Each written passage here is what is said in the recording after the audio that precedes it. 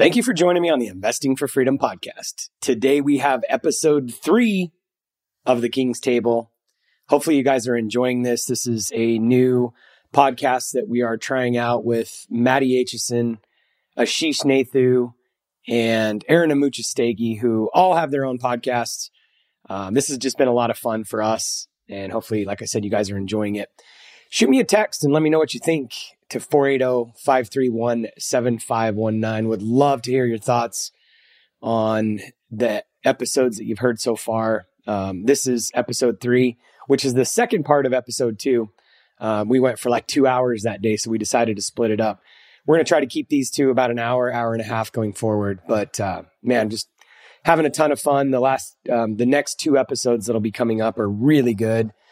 It's just been a lot of fun to get different viewpoints and have all the guys on. So, like I said, shoot me a text at 480-531-7519. Let me know your thoughts. If you guys continue to enjoy this and we continue to enjoy it, which so far so good, we'll probably turn this into its own podcast at some point in time. But for now, you get to hear it here. Also, before we jump into it, I would love to have you join me in the Freedom Elite community. If you're looking for a community of men, you are a high earning W-2 guy, you are a business owner, you have a side hustle, and you're trying to scale your investment portfolio, this is probably the community for you. A bunch of great guys in there already. We do a weekly Ask Mike Anything where we just get on and talk about whatever's on everybody's mind. Bring in some speakers from time to time, which is pretty amazing. It's a great community. It's $199. And a lot of people have said, with that $199, they think that it's going to be a low quality room. And that's just not true. This is a great, great, great room of guys. I could easily charge a lot more. And I've actually had people tell me that I should. And if the price point was higher, more people would probably sign up. But I want to keep it, pretty affordable, because I want to build an amazing community of guys. And this is not about the money for me. This is about building a community of like-minded individuals that can help each other out and truly have a virtual mastermind community. So if that's of interest to you, go to freedomelite.co and sign up, or you can text freedom to 480-531-7519. Would love to have you in the community. It's month to month, so there's not a whole lot of risk. Come join us, check it out. If there's nothing else, you'll have some great conversations, meet a few guys, and then you can cancel your membership and leave. Anyway, let's get into the King's Table. I think you're going to enjoy this show. Here we go. Are you looking for freedom? Freedom from the daily grind and hustle? Or just finding a way to live the life you always wanted? Then join us on the Investing for Freedom podcast. Our host, Mike Ayala, will help you discover new ways to find freedom with tips, insights, and interviews. You'll learn the exact systems he's used to travel the world and live his best life. True success and happiness are all about freedom. And here's your roadmap on how to find freedom on your own terms. Welcome to the Investing for Freedom podcast. Here's your host, Mike Ayala. We were going to talk about either debt, and we can talk about debt overall. We can talk about multifamily, which is a topic we left off last time. We wanted to battle it out, whether or not multifamily was going to fall off a cliff or not. Debt's a big category too. And then we also talked about some work from home, some union stuff. So any votes on anything you guys want to go into next? What was the work from home one? Well, I saw a couple of articles that I shared in the chat. Zoom is forcing people to, Zoom invented work from home and now is forcing everyone to get back in the office. And there was another article on, I think it was on the Journal, that Amazon was actually tracking its employees that were not working from home or that were working from home. I don't know how quite you do that or how they were doing that, but they were tracking where their devices were and where they were going and all that. And we were having a fun discussion about whether or not you would do that. So that was the whole work from home thing. And I think, I'll share my perspective really quick. We've really struggled getting back past 4 days. And I think the productivity in 4 days is really quite remarkable. And it's post-COVID, it's allowed everyone to kind of have a lazy Friday, which definitely we're not productive 5 days a week. Like there's no argument there that Friday is kind of a take advantage day. But it's a employee versus employer type of battle right now. And unless like pretty much every big company supports this, it's going to be really hard for us to all force it. So I just love how the big companies are starting to force it. And then, I mean, the last season, all these tech companies laid off tens of thousands of people. So I think it'll start shifting a little bit. As long as performance kind of stays healthy. I don't know if I necessarily have a reason to force it, but love to hear your guys' thoughts. If I was Amazon, I'd track them to know who to lay off and who to get rid of and who's my fat and who, if I have 200,000-300,000 employees like Amazon or however many they have, there's definitely waste. And how do I know where there's waste? I know who's like, going grocery shopping in the middle of the day or whatever. So let's go around. Maddie, you want to go? I mean, as a shareholder in Amazon, chop those unproductive, lazy mofos. I want to see my earnings go up. I'm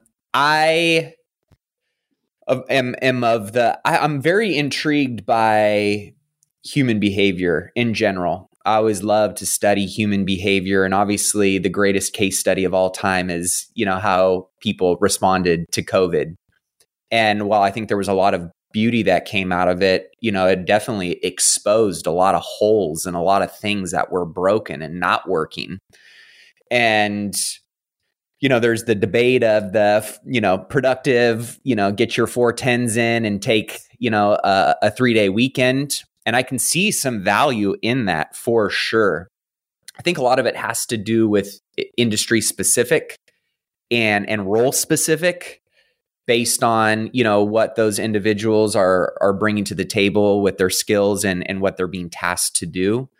But I do see this being long in the tooth from the perspective of giving people the leeway to kind of work from home and take advantage of the situation. And I think ultimately it's really hurt, if not maybe hurt, it's exposed weak company cultures.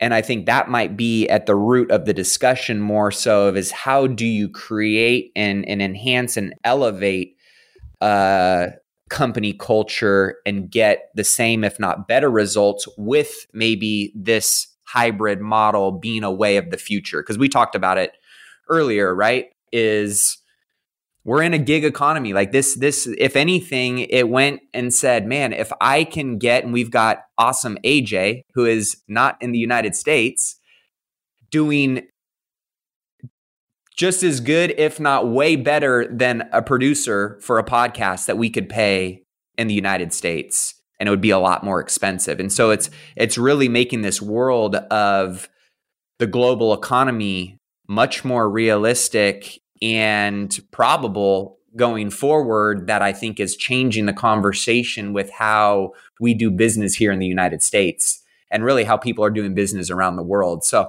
I'm very intrigued in the discussion and the behavioral side of things. And I think if anything, as we see more and more dust settle and, businesses kind of try and get back to norm or whatever the new norm looks like, how their employees are engaging, how they are producing, and ultimately how it's tying into companies' bottom line is going to be very interesting to see how we restructure what this work lifestyle, whether it's work from home or a hybrid or back to the office, looks like going forward.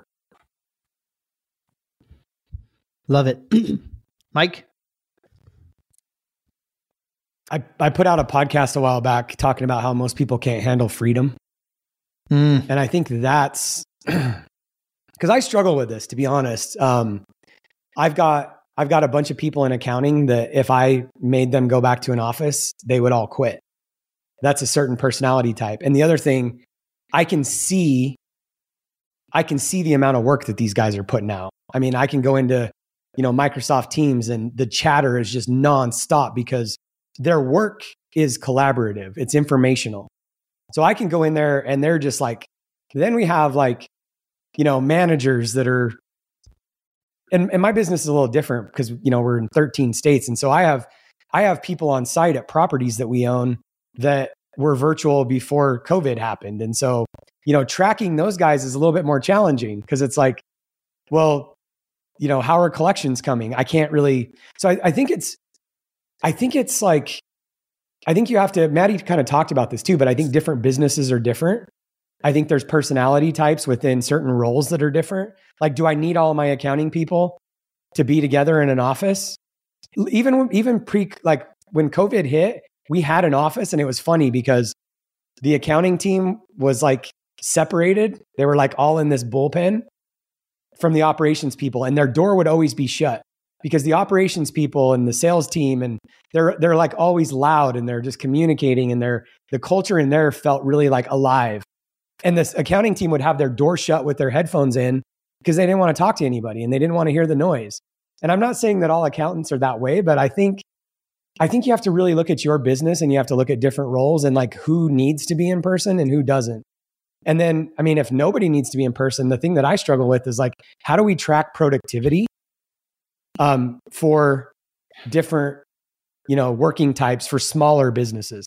I think at the end of the day, I think this creates almost like an opportunity for business owners to get sued. Well, you need to be at work and you don't. You have to be at the office and you don't. And so then I think that's where, these big companies just come to a point where it's like everybody has to come to the office. And I think that's what's going to really drive, because I could make the argument, I think I could go employee by employee, and I'm not going to do this. I would never say it out loud, but I could go employee by employee and say, you need to be at the office, you don't. And I think that's what the real challenge is like, how do we do this without making a blanket argument? Everybody come to the office. And I think that's what it's going to end with. Yeah. You've got a lot of the VA companies have productivity software, right? We were talking about some of the named VA companies before we come on, and they tell you how long that keyboard and mouse is moving. And if the keyboard and mouse don't move for like a period of like 5 minutes, it starts screenshotting stuff. It also takes screenshots like every 5 or 10 minutes. So you can quickly see like, what did my employee do today? Were they working or not? Were they looking at websites I wanted, or is there like a screenshot of YouTube or something else like that? So there is like the technical ways they could do it. That's a lot like what Amazon is doing. Amazon just realized they had their own software and they could figure out different ways of doing it. We are 100% back in office. Everybody works for me is in an office now. We don't allow any remote anymore. I'll tell you why a little bit. And they still ask all the time. We still, now sometime like the last couple of Fridays, I took everybody out at 2 to go on the boat instead of like working. So I made like half day Friday kinda. But I'll tell you why. So productivity for me, there's like 2 factors in that. So like one is like just what equipment do you have? So if I'm here at my home office, I've got like 3 feet tall by 4 feet wide screens over here. I've got screens over here. I have a commercial level printer and scanner that can print or scan any size, anything I want in no time, right? So if I'm here, if I'm standing up, no distractions, I am the absolute most productive I'm going to be right here at my house. But it's because I have the right equipment and I don't have distractions. And most people that work from home don't have, and if people are at my office, they've got the same thing. They've got dual monitors. They've got the headsets. They've got fast computers. They've got desks that can stand or they can fall. They've got the conference room when they need to go over here, which has all the cameras and stuff set up for big conferences. They've got the big computer scanner over here. So their equipment at the office is far above what they have at their house, because most people don't have the ability to put double monitors at the house and have all the extra stuff. They don't have room for a printer scanner. They've got to go to like the local apartment complex to print something if they need something. Like it takes an hour to print a document to sign. And so one is equipment. I know no matter what, we're not going to get that productivity. But the other side of that is like there are distractions in the office. And if everybody had the right equipment at home, then they would be way more productive working at home. Then the other factor that comes in is trust. Like, will they be working? How much will they be working and why? We were like, so September 2020, my whole team's working from home. Didn't think I was ever going to change it again. Thought everything was working really, really well inside my businesses. And I text a guy that works for me. Hey, I need an answer to this. I'd sent him an email the night before. Now it's like 9:00. I don't get the answer. I shoot him a text and he still doesn't answer. And like, so our rule was like emails are 24-hour response time. Instant chat through like our G chats is like a 15-minute. Text is like 5-minute response time, or if it's an emergency call. Long story short, like I need an answer for something. 10:30 in the morning, I finally call the guy and he's asleep. 10:30 in the morning, and he is my head of that company. He was the MBA guy, head of that company that someday was going to be running it and owning it, and I wasn't going to own it anymore. And at 10:30 a.m. on a Wednesday, he's asleep. And it was like, oh my gosh. And his response wasn't like, I'm sorry, or you caught me. It was kind of like, well, everything's fine. I don't know why, like, I'm getting my stuff done. I don't know why it's a big deal. And it was kind of like, because no matter what, there's always stuff to do.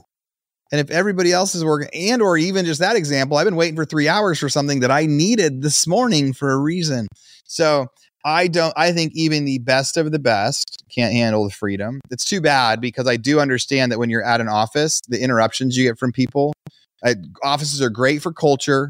They're bad for productivity when it comes to distractions, but like the equipment and the setups and the technology you have there should offset some of that too. So I think, I think people are one way they could raise GDP, like it would be everybody goes back to the office. Like if everybody goes back to the office, like GDP is going to go up across the board, because we will get better productivity. The office industry.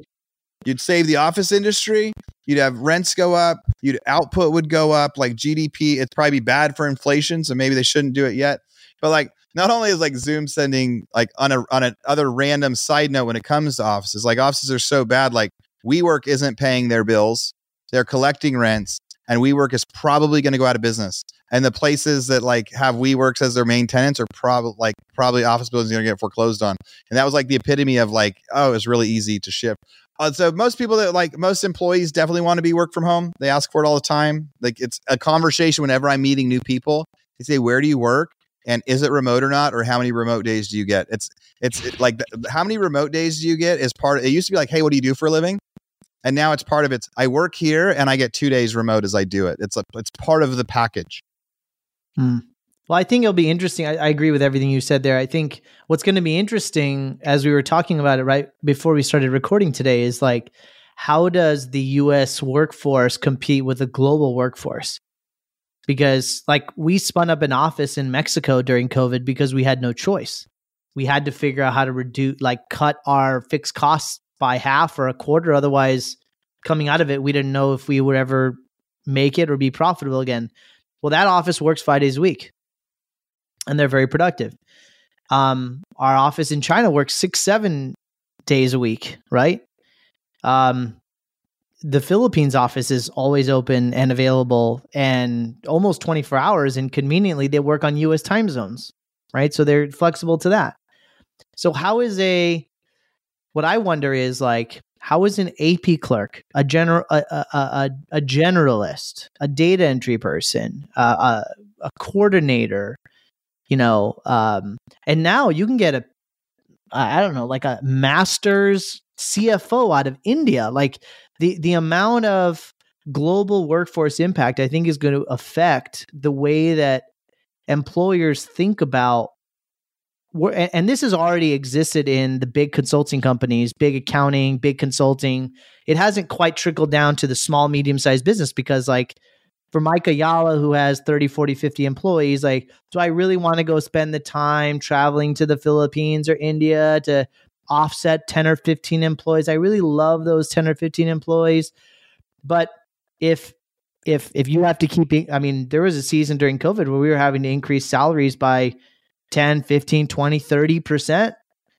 I mean, at what point does it no longer be competitive, or shareholders say, hey, come up with a new model here. Your salary costs are getting too high. So that's kind of why I asked are all these tied? And I don't think we know quite yet what the impacts will be.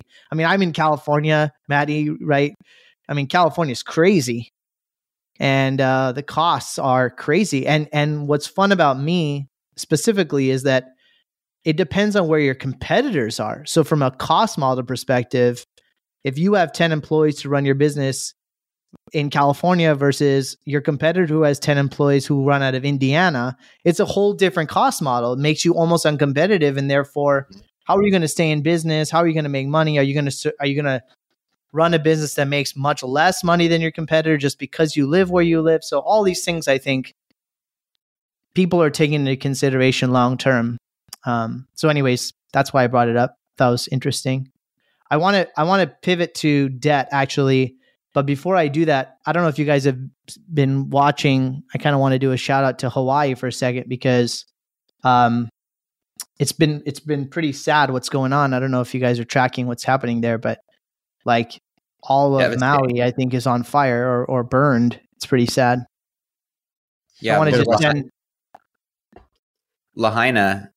They had a kind of hurricane right off the coast of Maui that with a little bit of a wildfire. And obviously, I think they were experiencing a drought and a lack of water already. Things are a little bit drier than normal. And then, most of their buildings are, wood type of structures and those old Hawaiian historical, all of Lahaina burnt, 80+% of Lahaina burnt.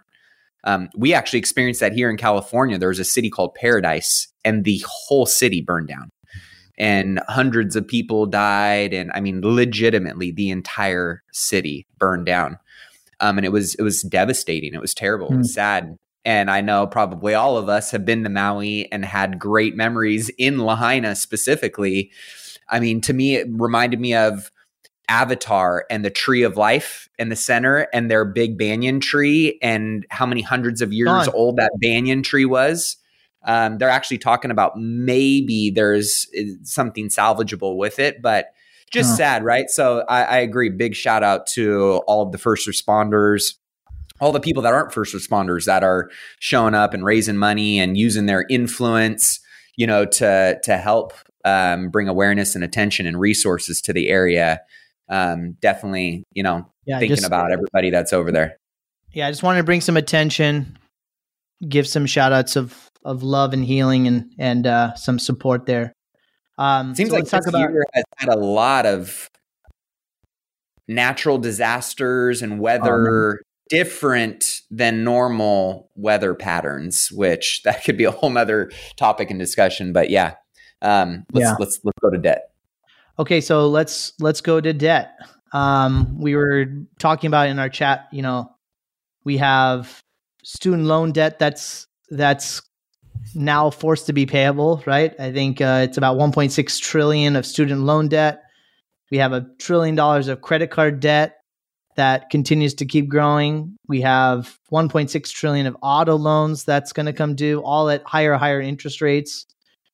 $12.0 trillion of mortgages now with an effective interest rate of 7.1%, assuming that those mortgages come due here in the next few years.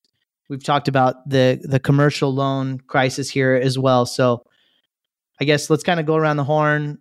Mooch, we'll start with you. What does all this mean? Where are we going? You did a really great post about this a couple of days ago about the risk and what the impacts of this are. So why don't we start with you and let's get into debt. Yeah. There's tons of debt out there right now. There's even actually, Mooch, sorry, just to add one more thing, I would love you to tie it into consumer behavior and how people are living and spending money and sort of the blind spots of that too. Sorry, go ahead. Yeah. That's the whole part of it. There's also, we talked about in the chat, I think it's $165 million of rent due in LA, right? The past 18 months, nobody had to pay rent in LA. Now they do. And so that's coming due. And how many tenants are really going to pay 18 months of back rent? Nobody saved it. Nobody had it. Consumer behavior on spending for, I don't know what the percentage is, but almost everyone spends what they make and almost everyone spends what they have in their bank account. And up until the, mid 90s, that was the spending. So it was based on bank account and then you would run out of money. And so then you would make money again. And so people didn't get underwater in the 90s, the late 90s, even early 2000. They didn't really get into heavy debt. They just would have to live within their means, and they were forced to live within their means because everything was a pay-as-you-go system. And then late 90s, early 2000s, debt became more prevalent, and it started at college levels. And then student loan debt became this thing that so there's the student loan debt is this whole different aspect of like most of those student loans. So a big chunk of student loans, you get student loans for tuition, but you also could get it for, for rent, for your apartment. I remember when I was going to school, it was like, here was my scholarship and here was my student loan, and they deposited like $15,000 in my bank account. Right. So it's like, I could use that to pay rent. I could use that, but they didn't say I had to have a $300 a month apartment or a $3,000 a month apartment. It's just free money that could be spent on all sorts of stuff. So consumer behavior we've seen over the last many, many years, like 5, 10, 15, as life has been good. People spend money. Some people that were savers before, after COVID hit in 2020, part of the stimulus said, we're putting $500 in your bank account. Now go spend it. And then they said, we're going to give you an extra $500 a week. Now go spend it. That was the request. It wasn't put it in your bank account and save it. They were specifically telling people, we are giving you extra money. Go burn it on the economy. And so I think there's probably, I think plenty of people were spenders before that, but I think the nature of what happened during 2020 is it converted more people to spenders because now there was more extra money. Some people could be working remote and have more than one job. We heard lots of stories about that. We heard about, different like stimulus and stimulus loans. And then also it's like easy to spend money on something when you're like, I'm bored in my house. I want this extra toy. Like, we look around in this room, I've got like the golf simulators. I've got like every piece of workout equipment you could ever imagine is in my house. I've got a sauna. I've got a cryo chamber. Like, we spend money during that time. So everybody had switched to this behavior of, instead of spending what they have in our bank account, is spending exactly as much debt as we have available to us. And the debt cycle, the available credit, kept going up and up and up and up. So now what we've seen is, I think the stat was like that trillion in the credit card debt now is the highest it's ever been. Now, some of the responses I got on that from people were saying, well, it's still a small percentage compared to the relative amount of money in the world. That's a fair argument. That's a fair counter argument to say, like, yeah, credit card debt is up, but so is GDP, and so is the amount of money in the world, and so is all this from the extra spending. So maybe it's not that far up. That's fair. That could be like a real, like, other side of it. Like, maybe it's not really larger than history, but we are seeing, and what we are hearing is people are now maxed out to where they don't have So a biggest change in the last 6 months is new credit is not being given and credit is being taken away. I am getting my lines of credit taken away that were never out of performance because banks are saying we just can't lend now. We had a construction lending bank that said now they can't lend. So that all comes into debt. So what comes into debt is this ability to pay, ability to spend. And so there's some projects that I may have used my line of credit for it before that now I will use a credit card for it before. And now that credit card has a monthly $100,000 balance that gets up and then paid off and then up and then paid off.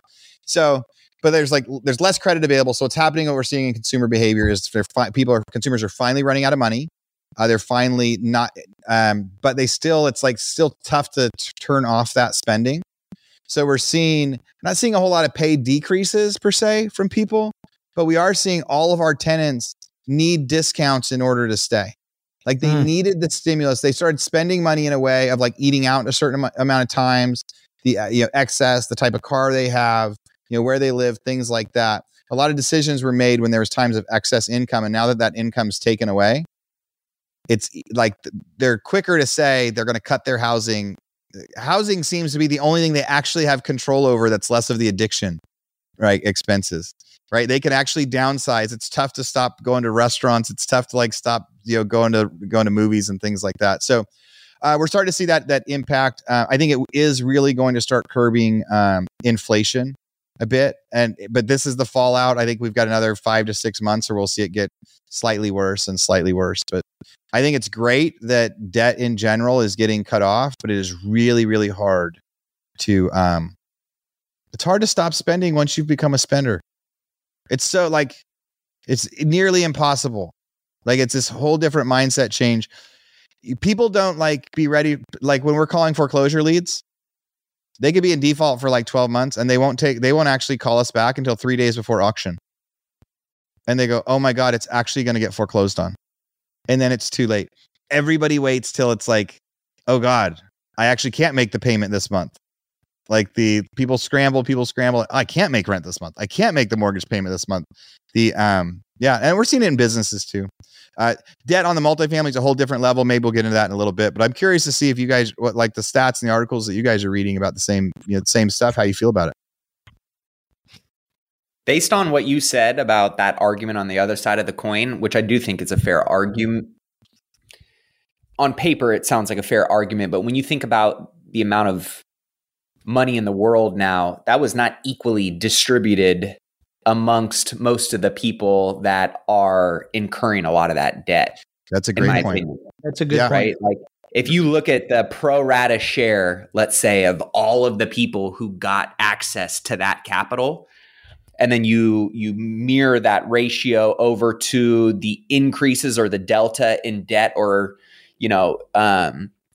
upside of what we're seeing on that debt side, the individuals who have access to that, we'll just call it equity, that capital, versus the people who are taking on that increase in debt, it's not a 1-to-1 ratio to make it as simple or totally easy of a comment that point makes, right? Yeah, that's a brilliant point. But when you think about what a lot of studies are that are coming out, I mean, I see it probably once a week, right? Where it's the average American has X amount in their savings account versus, whatever the point that they're trying to make. As of today, 36% of Americans have more debt than they do in emergency savings. And so when you, and again, there's hundreds of these data points out there. For me, what I find really interesting and what I don't think, again, I've been saying this for a while, when the pandemic party is over and the helicopter money stops and the printer slows down and banks start to tighten up, their lending standards, their credit standards, and basically everything that you're talking about. I think we're at the beginning of that right now. And I still think there's time that needs to play out in order for us to really have some concrete data to point to. But I think what we're seeing right now that we can start to wrap our heads around is the fact that things are tightening. Things are actually slowing in the economy now. And while I think some things are going to be a little bit more sticky, I do think that we're still in for certain dominoes to fall that are going to have effects that will impact not just Wall Street, but will majority impact Main Street, which, in my opinion, there's so many people living on this fine line of, as long as things keep going this way, I'm okay. And they're constantly kicking the can down the road. But if there was a significant shift in the economy or someone's job or their debt or their income, I think it could have a pretty dire impact and effect in a lot of areas that so many people are kind of like romanticizing the fact that we're okay right now. And I feel like we are one, big domino, key domino from falling and putting us back into a tailspin that is out of the Fed, rate hiking us out of it or printing more money out of it. I just feel like we're in a house of cards right now. And I can't necessarily point to any one particular piece of it that I feel like is that gets pulled, everything falls down. But to me, it feels that way intuitively. I don't know if that's real or not, if that's just fear, if that's over knowing and looking at all of the data and the access to information that we now have.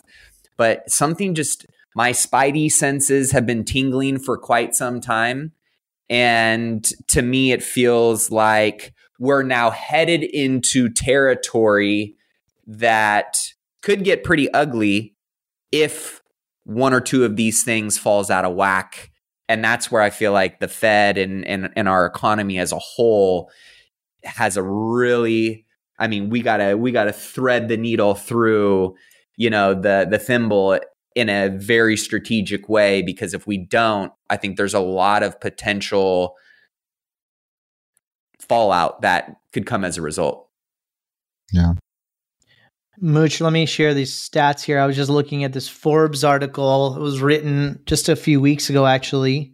It says that the total number of U.S.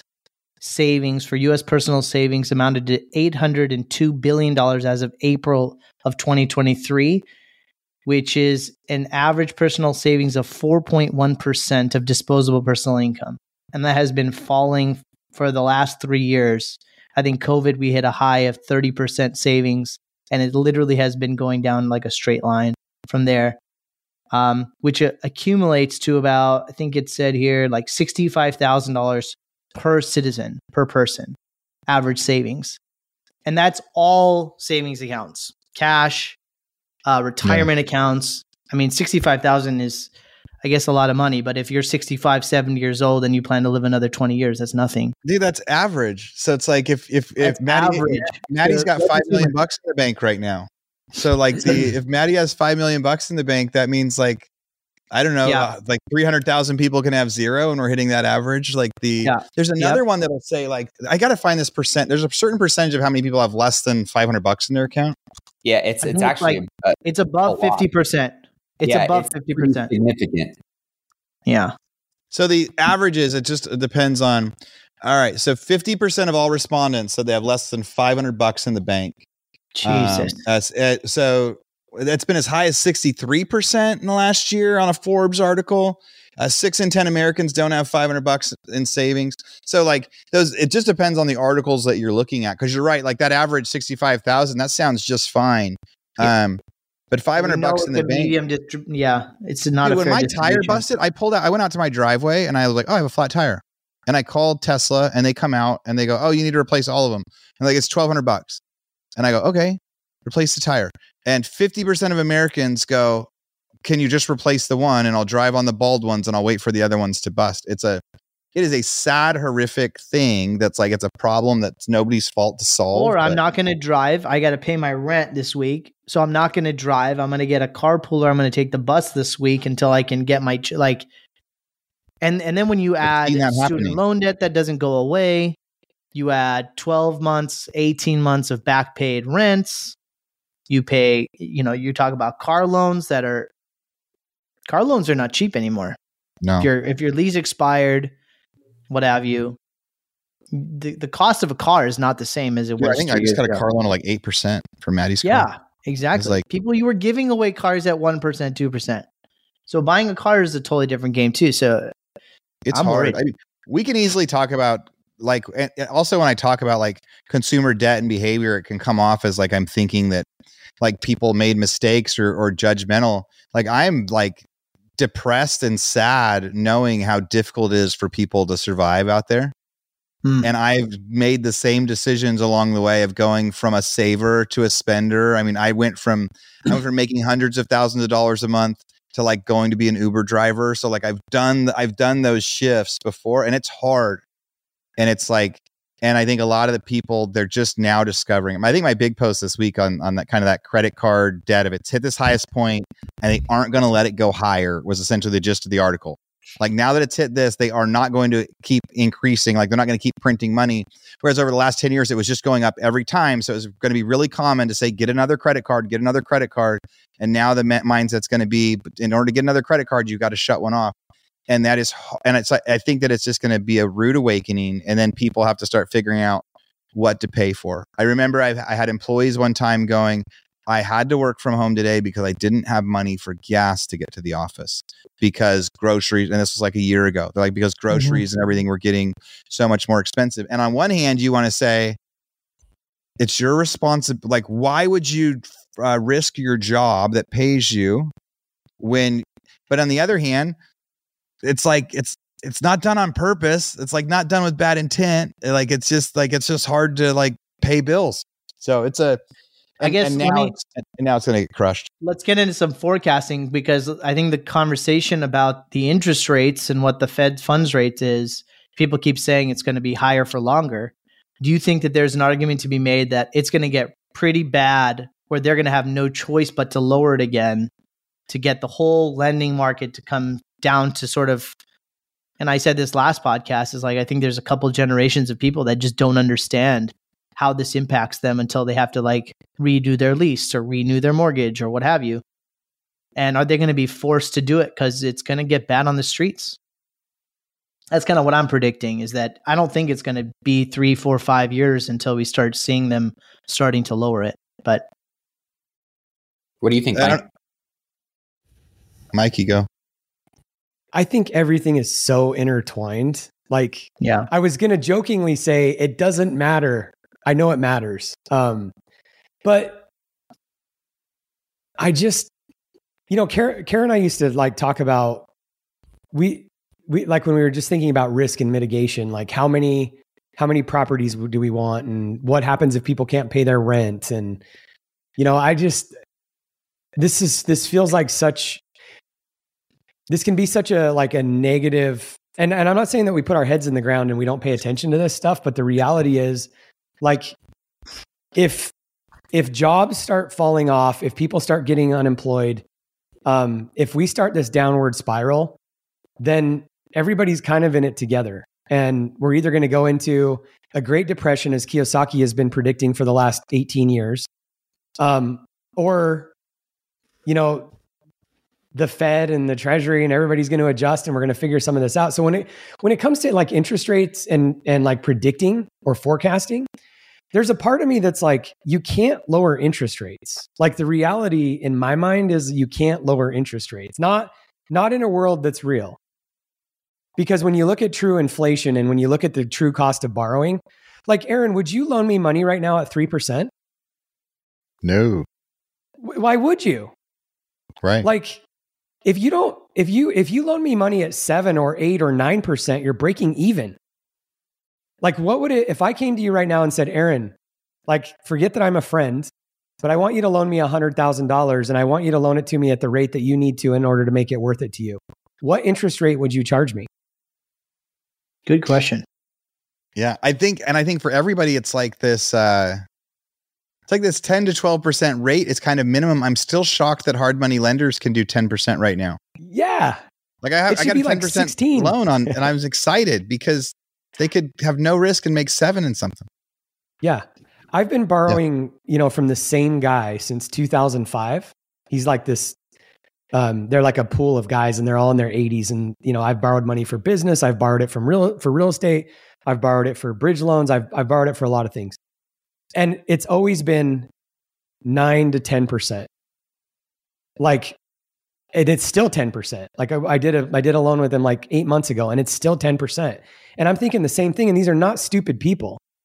And I'm like, so anyway, I won't go off on a tangent here, but like, we're not living in a world of reality.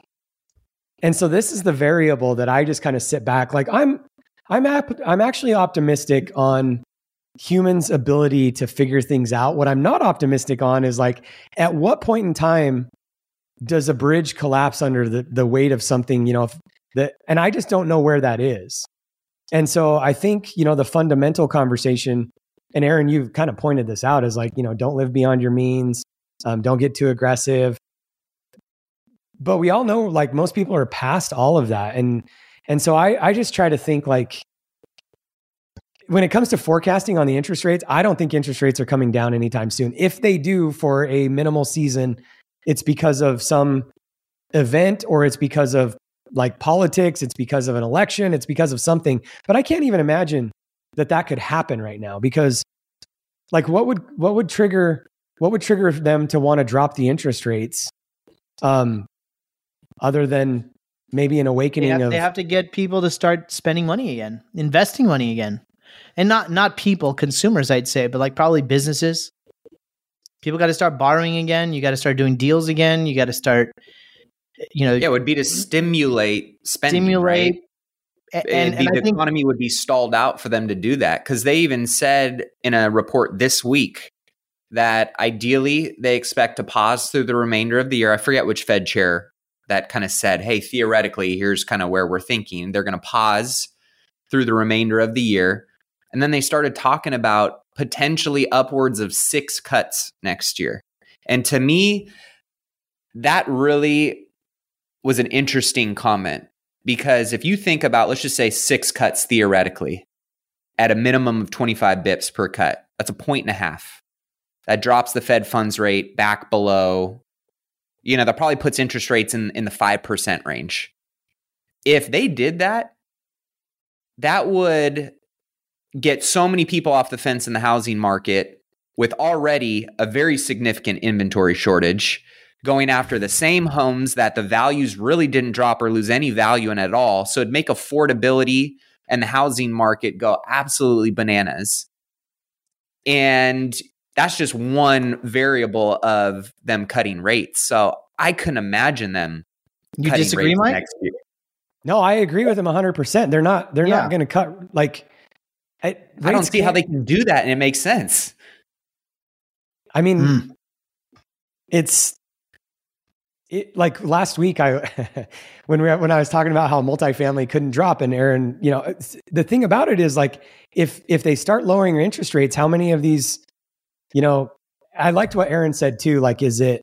I forgot how you said it, Aaron, but like, is this luck or was this experience or was it timing or whatever? And it's like, but here's the thing that I've never really been a big predictor because I'm kind of like, so much of this is out of my, like one event. And this is the thing that I try not to get too stressed out about because one event could trigger an implosion or we might ride this thing out for the next 15, 20, 30 years. Who knows? Cool. I think, yeah. Well, and I think if there's one thing that I think is true and real, like, I mean, we don't even know how freaking blessed we are here. Right. Like, and I don't know. I try not to bet on it too much because I just don't know which direction it's going to go, but I don't know how they could, that's the one thing I do. Like, I don't know how they could cut interest rates and not expect inflation to just continue to spiral out of control. So unless they just change their mandate at some point in time and just says, we're in the new normal where we believe that 7 to 15% is just going to be okay. And we're in this new era of just printing cheap money. And we're just going to do that. Like, I don't know how they could do that. I don't know how they could reverse course. They're going to cut, but it's not going to be. So if they don't cut, they do know that if they don't cut, then shit gets really, really bad in lots of industries. Like if they hold it for like, let's say 2.5, 3 years, it gets bad fast. Then the problem is worse because it's beyond inflation at that point. Everybody wants to kick the can down the road for the most part. The other side of that is the Fed said that they will break the system fast because they know how to fix it. Right. So the whole reason they kept pushing this is they said, we don't necessarily know how to stop inflation, but we know how to like fix the economy. And it's always been, I'm going to share my screen for a second. We'll see if this works out here. Fed funds rate. Do you guys, well, let me hit share.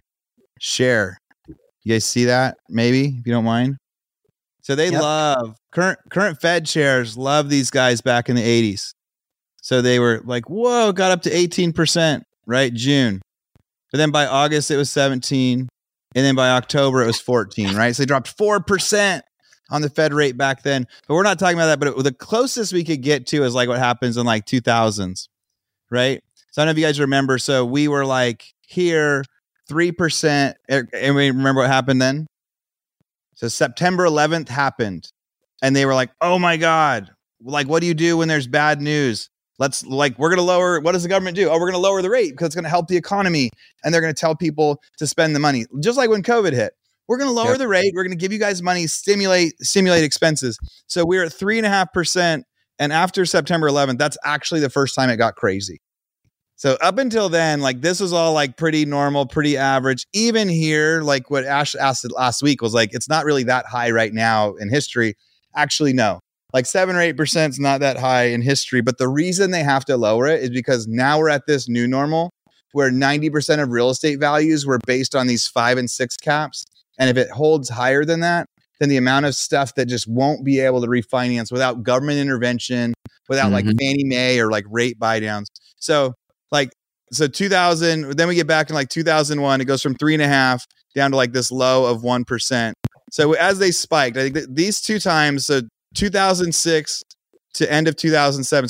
So they held for about 14 months before they lowered back at this time, which is about the high of the same Fed funds rate. And they started dropping it in 2007. The foreclosure crisis hadn't really happened yet. It was just starting. And they said, okay, foreclosures are happening. Let's start. So they held it for about 14 months there. And then back in like 2019, they were holding it. It was growing. And then it held up for like 6 months before it started dropping again. So they haven't really held for like longer than 14 months ever. when they hit a peak. Yep. And most of the time they started dropping down quick. So I'll stop sharing on that. But it's just like, you got to look at history. These guys love the Fed chairs from the 80s, and they broke it. They went as high as they could, as fast as they could. And then as soon as it broke, they cut it down fast. And then at all of the peaks that the Fed has ever hit, 14 months is the longest it's lasted. So we got another month in. I think May, June next year, they'll do their first cut. And then I don't think they'll do 6 cuts next year, but I think they'll start cutting by May or June next year. Here's all I'm saying. So this is why I said I don't love forecasting, because what am I supposed to do with that? Like, really? Because if and I'm not saying that I agree or disagree, Aaron. I think you're right, Mike, but I guess I want you to answer it this way. But I think the reason why I find it important, I'm learning to learn about this, or learning to pay attention to these things more than I have ever in my career. But trying to get a better philosophy or thesis about, okay, what is the state of affairs 5, 7, 10 years from now? And if I'm making those type of horizon bets, not to say that I know where it's going to go, but I'm making more. I can tell you 5, 7 year bets, invest in real estate and buy businesses. It's not. Yeah, it'll be fine. It's over here. Well, but this is where, and again, I actually love listening to Aaron, because I'm like, okay, what I'm saying is I am not a forecaster, because what am I supposed to do with this? So I have my portfolios, I have real estate, I'm heavily invested in affordable housing. I need to set more homes. Affordable housing isn't going anywhere. So whether they reverse course or whether they don't, and even the conversation we were having earlier about consumer debt and we were having a conversation that the entire world's about to go off a cliff because of all the debt and consumer spending and everything else. But then all of a sudden, the Fed's going to reverse course and we're going to have all this free money, and it's going to create more challenge, because if that's true, and we go out and we all start, refinancing and we don't have the blood in the streets that all the real estate investors have been waiting for, people's rents are just going to continue to go up. And I think that's the thing at the end of the day. Prices are going to continue to go up. They can control prices for a period of time, but we're in trouble. And I think the average American just needs to look at shit's just going to keep going up in price over time. And we need to start hedging our bets, because we got to get on the right side of this equation. And so that's the only thing that I'm saying is as a real estate investor, it's still back to the fundamentals, refinance. If I see what Aaron's saying happening, I'm going to refinance as much as possible again. It's not like rocket science. It's if lending opens up, which that's why they would be doing that, right? I'm going to try to take advantage of it. It's just kind of I think we just have to come back to what do we do with this information? Yeah, good point. Quick action item. Yes. Mike, I love that you said it doesn't matter because we're all going to be in the same boat. Why forecast big things if we're all going to be in the same boat? And there is so many stats out there that are right, how do we get it on top of that or not? I think there are ways, but so right now on some deals that I'm refinancing, for the longest time, I've been trying to get these DSCRs, and I keep going all right, if 7 is the best I've got, I'll do a 5 or 7 year ARM. And I finally got last week to the cent that I'm no, I'm going to get this. I'm going to do a 12-month, 10.5% loan that doesn't have a 5.5 year prepay on it. Because these other loans too is it was going to be locked in. Because if I believe that in the next 24 months it's going to be better, then I really just need to do these short-term 12-month deals, because the penalties if you try to refi in the next 3 on any sort of DSCR long-term loan are so huge. And so that's a mindset shift of the last couple months that's based on the forecasting for real estate in particular. But yeah, the inflationary type stuff is, I don't know when we get into that inflation level where we've got stagflation, where it's cost of some stuff is going up, cost of some stuff's going down. Rents are going up, but wages are going down. Really what we saw even a year ago, where they're no, groceries are too expensive, gas is too expensive, I can't make it to work even though I need my job. So, but it's a good point. I love your point that you're so much of this forecasting data point to you, does it really matter? Can we really take action? Well, and if the government lowers interest rates or credit gets more available, then businesses are going to, start taking off again, and we're going to create more. So and maybe that's a good. I think rates will come down. I don't think credit will become more available. I don't think they'll open up the same coffers of credit card debt.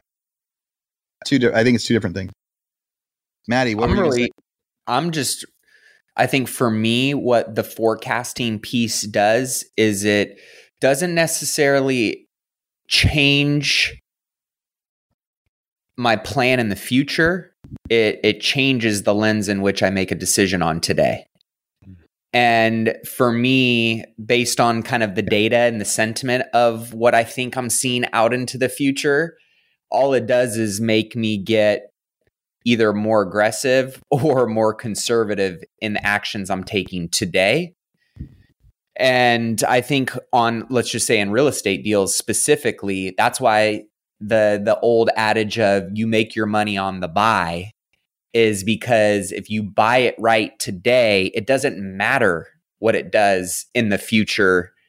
It's, are you making the right decision based on the sentiment you see today? And for me, I just underwrite everything on a worst case scenario personally. And that's why I've had really great deals and I haven't lost on my deals, is because I'm not an underwriter based on blue sky and what projections I think I'm going to see in the future. I'm usually making my decisions and assessments based on today and it not getting any better in the future, or worst case scenario buying today, and that if I hit basic metrics in the future that I think are reasonable, then I'm really winning in a big way. And I think that is, at least right now, my perspective of there shouldn't be any blue sky, assumptions in your modeling or your projections. There shouldn't be, if anything, it should be shit probably is going to get worse. And so let me model those in today. And if they happen, I'm good. I took that into account. If they don't happen, well, that's just icing on the cake. That's dropping to the bottom line and I'm looking even better. Now that has led to me losing out on some great opportunities over the years that if I would have been not as conservative, I still would have won. But it's also led to, some properties that would have been maybe doubles that ended up being home runs or grand slams because I looked at it through that lens. So I think everybody has a different, way of modeling and discerning in terms of their decision making, using the data and some of our intuition. I think right now, based on the climate and so many unknowns, because if you go back and look at, I agree, I like looking at stats and data too, Aaron. But I think if anything, based on this cycle that we're going through, and because of COVID being such an anomaly, past performance doesn't always, or data has to me now shown that it doesn't predict the future. And there's different variables. We didn't print $20 trillion in any of those last market cycles. And that's not factored into that graph. And that's not necessarily going to be seen how that printing of that money and in getting that infused into the economy is going to play out over the next decade. And we can go in hindsight, look back and see what that looks like. But right now, I think it's a completely different data set that is skewing some of our assumptions based on what we've seen historically in the past. So while I'm using a lot of that to kind of make some of my decisions, at the same time, I am underwriting as conservative as I possibly can, because I know that if I don't make any mistakes right now, I can probably 3, 5, 10x making that up in the future, as long as I don't get crushed playing some smart defense while I'm trying to be active on my offense. Okay, Mike, bring us home. Let's wrap this up. Bring us home. There's an argument back to There's an argument back to family balance. We're in such an unknown period. We should just go hang out with our kids.